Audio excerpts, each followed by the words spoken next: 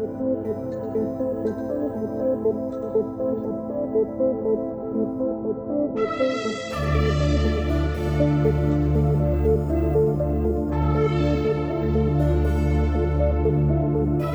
and welcome to Hacked Off. In this episode, I will be begrudgingly speaking about the British Airways breach and the associated fine. I say that as originally, although the team raised this as a possible subject for a podcast, I didn't really want to talk about it because I figured that the events that happened to BA were a little bit old news. The breach happened last year. Yes, there was some controversy over the number of records stolen and things like that, but other than, yes, it's a big fine potentially, I didn't really know how much I could add to this topic. But as Mike Koss and I were talking in one of our earlier podcasts, we mentioned things like supply chain vulnerabilities and how companies can get caught out by the kinds of things that affected British Airways. So I did a little bit more reading to try and see if the fixes, if the recommended steps to prevent these kinds of situations were well known or not. And it seems, at least in my experience and what I've read, that there's quite a lot of misconceptions over what may have happened to British Airways during that breach, and also what the recommended steps were. In part, this is because not a lot of details have been released to confirm some of the theories around what happened.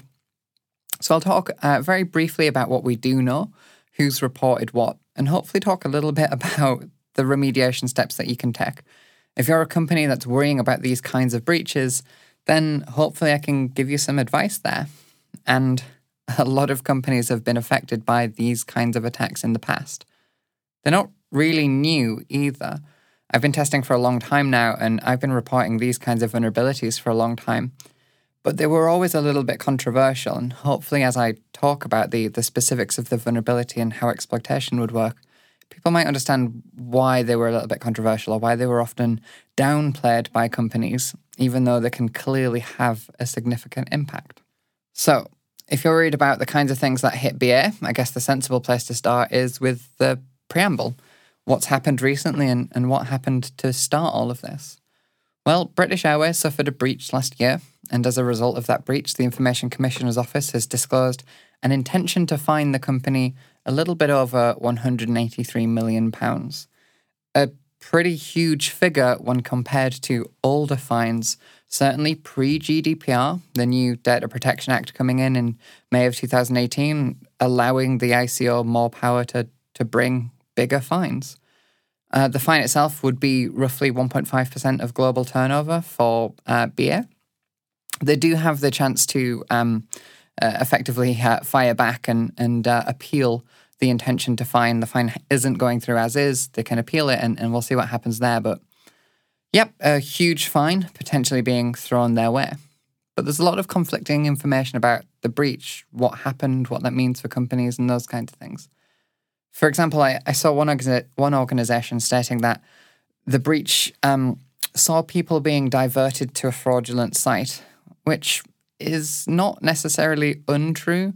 But if you think of that, if you were going to a website to pay for a product, an e-commerce website, something like that, and the site redirected you, even if you weren't necessarily technically savvy enough to understand the implications of that, it's the kind of thing that you might notice. And with the number of records supposedly affected, I'd be very surprised if people didn't report that kind of thing. I'll talk about what it actually meant in terms of being diverted to a fraudulent site. But that's an idea of this information being disclosed where if people are trying to read about this breach, it isn't necessarily clear what exactly happened. We also see things like the amount of records or the number of transactions that were affected going up and down based on British Airways' investigation. When they're learning more about it, they've adjusted those records. So let's start at the beginning. What was the first public note of this breach taking place? It was probably BA's message on the 6th of September. For example, they sent a tweet out on September 6th, 2018, stating, "We are investigating the theft of customer data from our website and our mobile app as a matter of urgency. For more information, please click the following link." And there was a link to their website, which gave some more information about what may have happened in terms of the number of records and those kinds of things.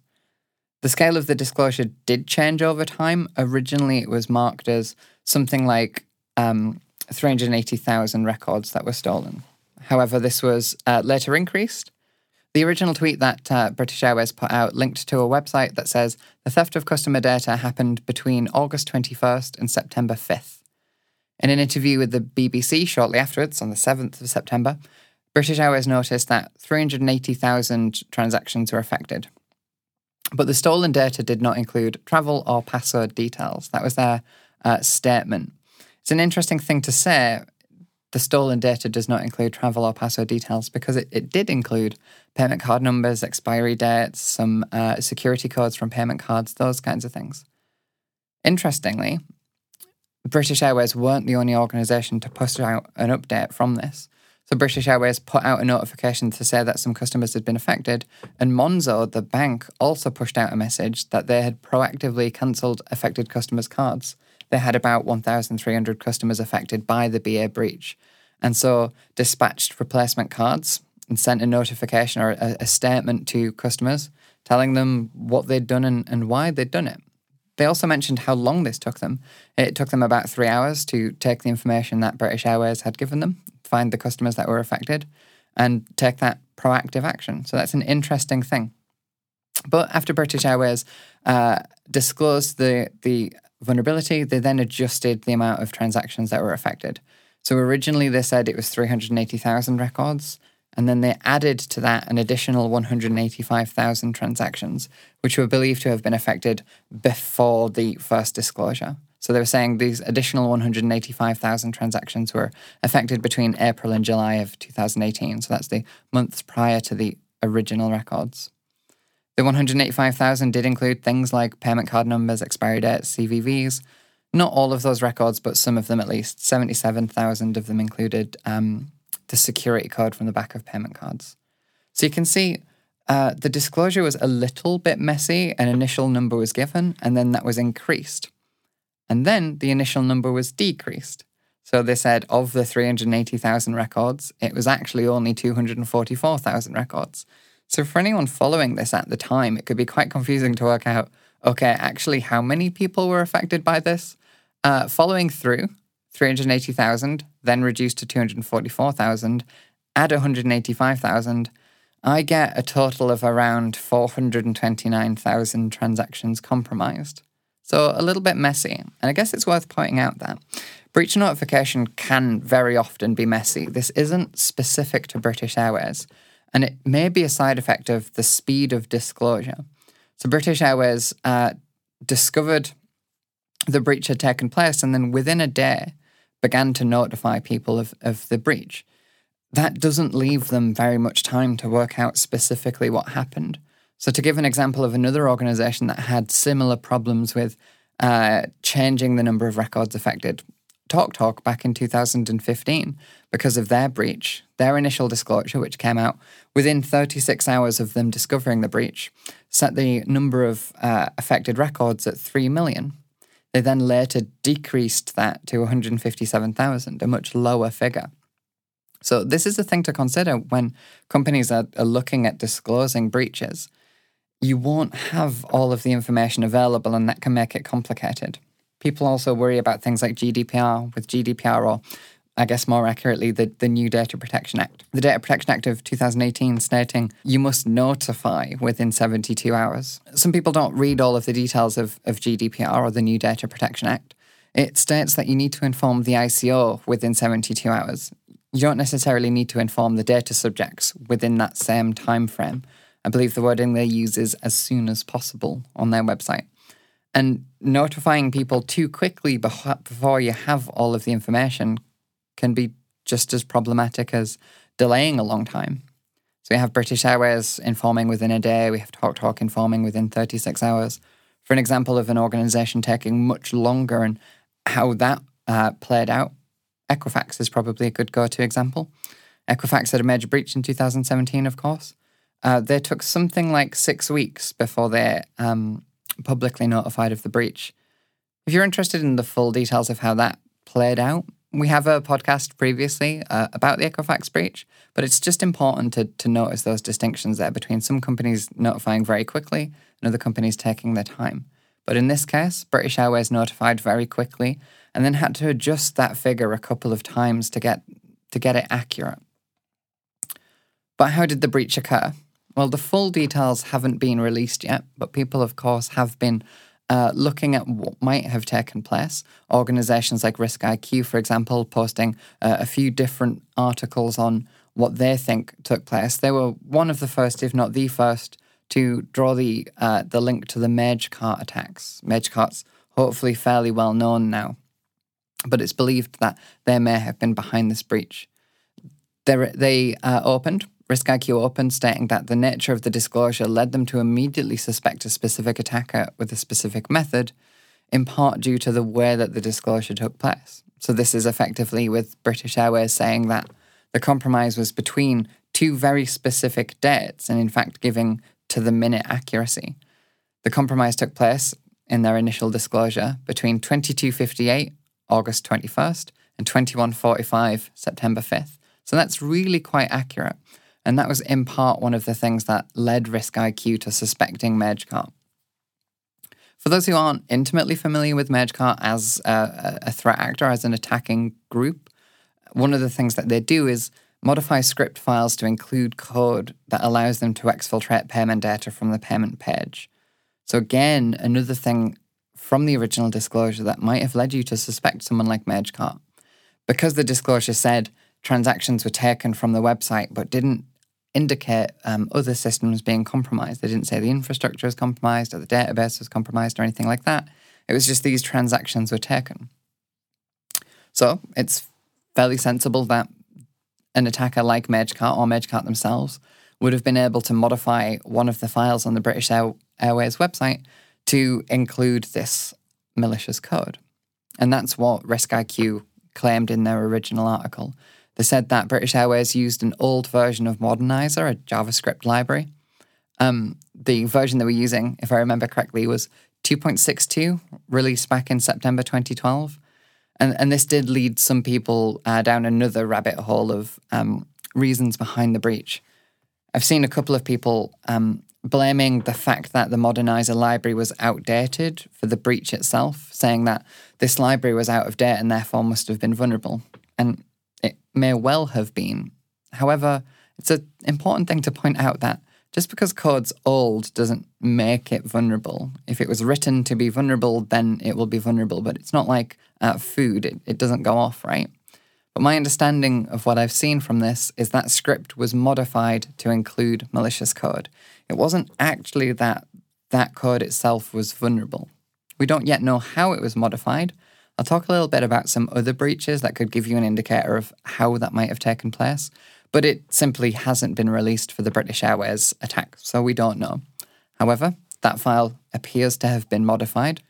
It was appended with a script that serializes the payment form contents and sends it to baways.com, baways.com, a site which sounds very similar to British Airways and like it might be affiliated with British Airways, but it was a site that was not under their control. So the attackers took the data out of the payment page, sent it to a site that they controlled, and that allowed them access to the contents. I've also seen other people refer to this as a cross-site scripting attack. For example, in a Wired article, it stated, these details served as clues leading analysts at RiskIQ and elsewhere to suspect that the British Airways hackers likely used a cross-site scripting attack in which bad actors identified a poorly secure web page component and injected their own code into it to alter a victim site's behavior. Now, most of that's accurate, and you could, to some degree, consider this similar to a cross-site scripting attack. But a thing that I noticed, which is interesting, is the linked article, when they link and elsewhere, it linked to a BBC article. The RiskIQ article and the BBC article, as far as I can see, don't use the phrase cross-site scripting or its short form XSS. It was simply that this script was modified. We don't yet know how. I also saw references to the vulnerability in Modernizer as well known, and BA had not updated it since 2012, long after problems were known to exist. Which, like I say, is true. The script was outdated, and it was outdated from 2012, but it doesn't appear to have been a vulnerability in that script itself. It was just that that file was modified. So is this the first time that we've seen this kind of attack? I don't mean cross-site scripting, I mean files on web servers being modified to include malicious content. No, it's not. If you want to look at Magecart's other work, for example, more recently, they compromised around 17,000 websites by modifying JavaScript files stored within S3 buckets. So whilst for the British Airways attack, we don't know how they achieved that, we can see some of their other work being very similar, modifying scripts to include malicious content, and in that case, they were doing it by modifying files within Amazon S3 buckets. Hopefully, S3 buckets being vulnerable is not new. I have talked about that previously on this podcast. We did a very short podcast about some cloud security vulnerabilities. And yeah, if you leave your storage area open to being written to by other people, then other people might write that. What else have we seen in terms of similar attacks? Was there anything earlier than this? Well, there's the Ticketmaster breach, which hopefully people may have heard of, but there's another breach which is similar to this, which I see less people reference in relation to the British Airways attack. And this was a website breach where a different script was modified. And this affected many, many websites, something like 4,000 websites. But interestingly, one of the sites that appears to have been affected back in February of 2018 was the Information Commissioner's own website. The short story to that breach, again, a third-party script was responsible. The script was included from a remote location. In this particular case, the one that affected the ICO's own website, the affected script was BrowserLoud, which is a accessibility script. It effectively makes making a website more accessible to certain users easier. So it's a script that's there for a good reason. However, on the vendor's site, this script was modified, which meant that any website that included it was potentially compromised in the same way. Interestingly, for this breach, though, the file itself said, "Warning, do not copy or self-host this file, you will not be supported." So they were actively encouraging people to link back to their own site to import this resource, which turned out to lead to many websites being affected. This was a different attack to what affected British Airways. In the case of British Airways, it was the e-commerce section that was compromised, payment card details were stolen. For this breach that affected the ICO and many other sites, what actually happened was that the script was modified to include a cryptocurrency miner. It was included from CoinHive. It was designed to mine cryptocurrencies within a user's browser. So there is a distinction, and that is, other than the £183 million fine, is that no personal data appears to have been compromised. The attack used the victim's systems to generate cryptocurrencies, so wasted some of their CPU cycles, but didn't appear to steal personal data. But it's interesting that the way that fines appear to work, where the fines are centered around the impact to the user, whether personal data are stolen and those kinds of things. If you haven't, as an organization, haven't done so already, you can go on the ICO's website, and they have effectively a self-disclosure form where if you need to inform them of a data breach that's taken place, they'll ask you a few simple questions. And one of those questions is, has personal data been stolen? Or do you have reason to believe personal data may have been stolen? And of course, in the case of breaches like this, although very, very similar, technically speaking, personal data wasn't stolen, so disclosure doesn't appear to be required. So that's a lot of different breaches that we're talking about here. Everyone's talking about the British Airways specifics because of this fine being so significant, 183 million, but that's not the only website to have been compromised. I mentioned earlier Magecart hitting 17,000 sites. This cryptocurrency attack back in February 2018 hitting 4,000 sites, something like that. This isn't new. Right at the beginning, I mentioned that we've been disclosing vulnerabilities of this nature in penetration test reports for a long time, but sometimes it's controversial. So let me just add why that might be. And in fact, in this case, the BrowserLoud vulnerability, or the BrowserLoud script being compromised, is more directly relevant. Very often, as a penetration tester, we would report where third-party JavaScript is included into a website where that JavaScript isn't checked to see if its integrity is good. So this might be something like the BrowserLoud situation where they're importing it from a vendor website, or it might be something more risky like importing it directly from GitHub or something like that. Or it might be the more common one that we see, which is including JavaScript from a CDN, a content delivery network. Now, doing that isn't necessarily inherently bad, certainly for CDNs, there's lots of benefits to them. The shortest, sweetest benefit being just performance increase. It saves the user downloading that script every time if it's coming from a CDN. And also CDNs can be geographically distributed so that they're close to the user, those kinds of things. CDNs are good. The problem being where those scripts are included without integrity checking. When we've previously disclosed this to companies, very often they've kind of downplayed these vulnerabilities. We'll say something along the lines of, this could potentially be a high-impact vulnerability, as you can see through the British Airways breach. If you can include code or include dynamic scripts within a user's view of a website, you can do some pretty cool things, like stealing payment card details or mining cryptocurrencies. So it's high impact, potentially, but people very often discount it or downplay it based on the likelihood. If you say something like, oh, you're loading this resource from a content delivery network, that might be possibly a security issue. They'll say, yeah, but what's the likelihood of this third party being breached? What's the likelihood of the CDN being breached? And of course, as a pen tester, it's difficult to answer those questions, certainly if we haven't assessed those organizations. So how can you as an organization who's loading scripts from external resources, be it analytics, be it marketing, or be it accessibility scripts, if you need to include those, how can you do it safely? Well, there's a couple of different ways.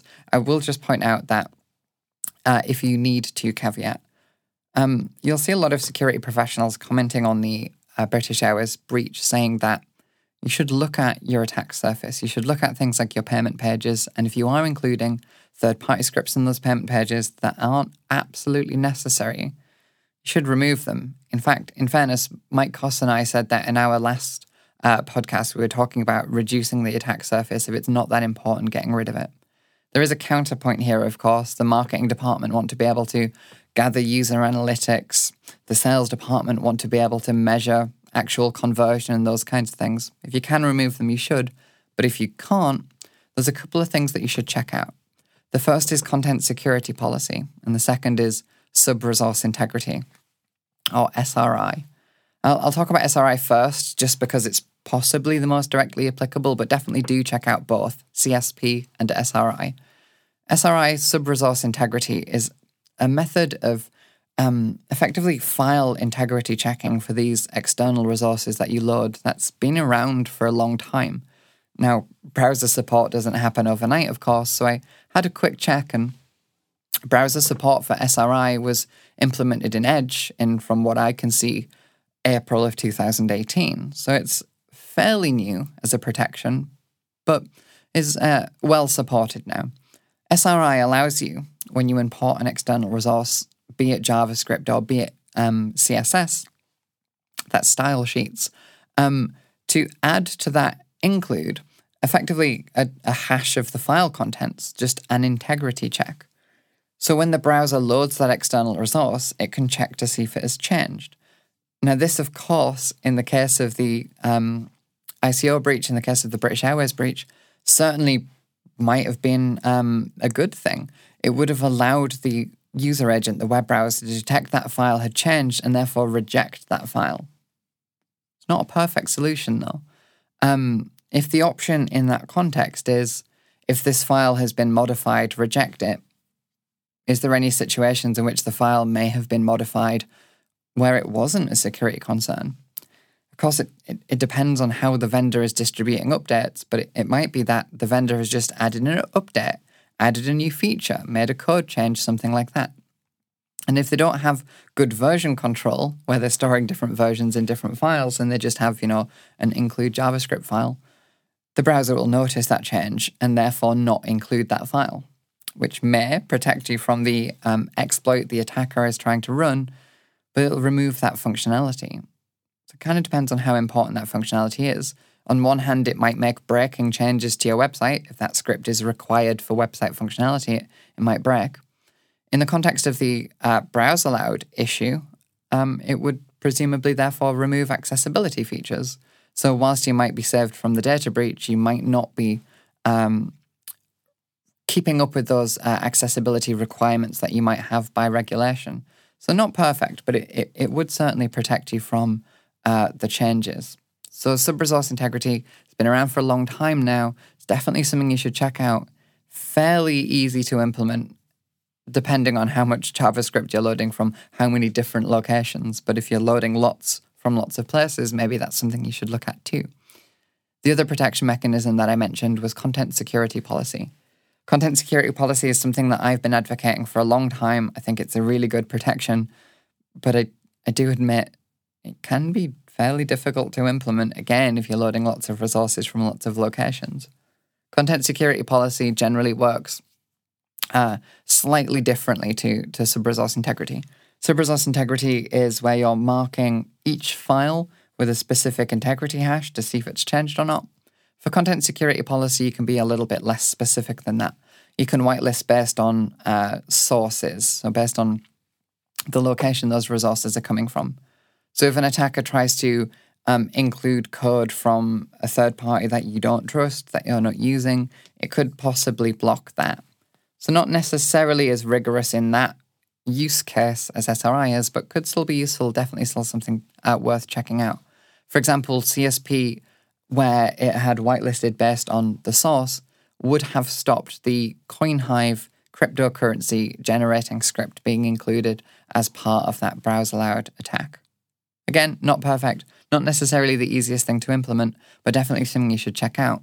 If you're looking at content security policy and you want to implement it, want to play around with it without making breaking changes to your website, there is a report-only mode where the browser can tell your web server, it can send effectively a message to the web server to say, I would have blocked this if you were in blocking mode, but I am in report-only mode. So it's useful for that. You can test it for a while, see how it goes, and then implement it if it's working for you.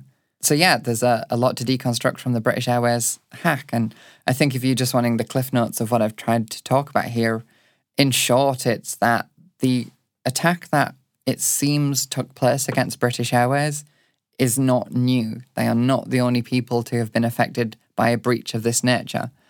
It also wasn't new at that time. We had seen something very similar months before this breach took place. Also, there are fixes available. You should check out SRI and CSP, but they're not necessarily easy to implement immediately. So yeah, something worth investigating if the £183 million fine or intent to fine has spooked your organisation a little bit. So yeah, just something that I wanted to talk a little bit about today. Something that I want to hear from you guys, though, is are you using sub-resource integrity and content security policy? It's my experience talking to organizations that those are not yet widely implemented. If you are using it, though, what I want to hear from you is how easy was implementing it? Are you falling on the same side that I am, where actually you've had problems in implementing it? It wasn't the easiest thing in the world.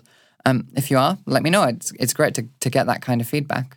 And also, if you've been reading about the British Airways breach, do you think there's any pertinent information that I've missed? I talked about the possible attack vector used by the attackers. I've talked about other organizations that may have been affected by similar breaches. Is there something that you think critical from this that I haven't brought up?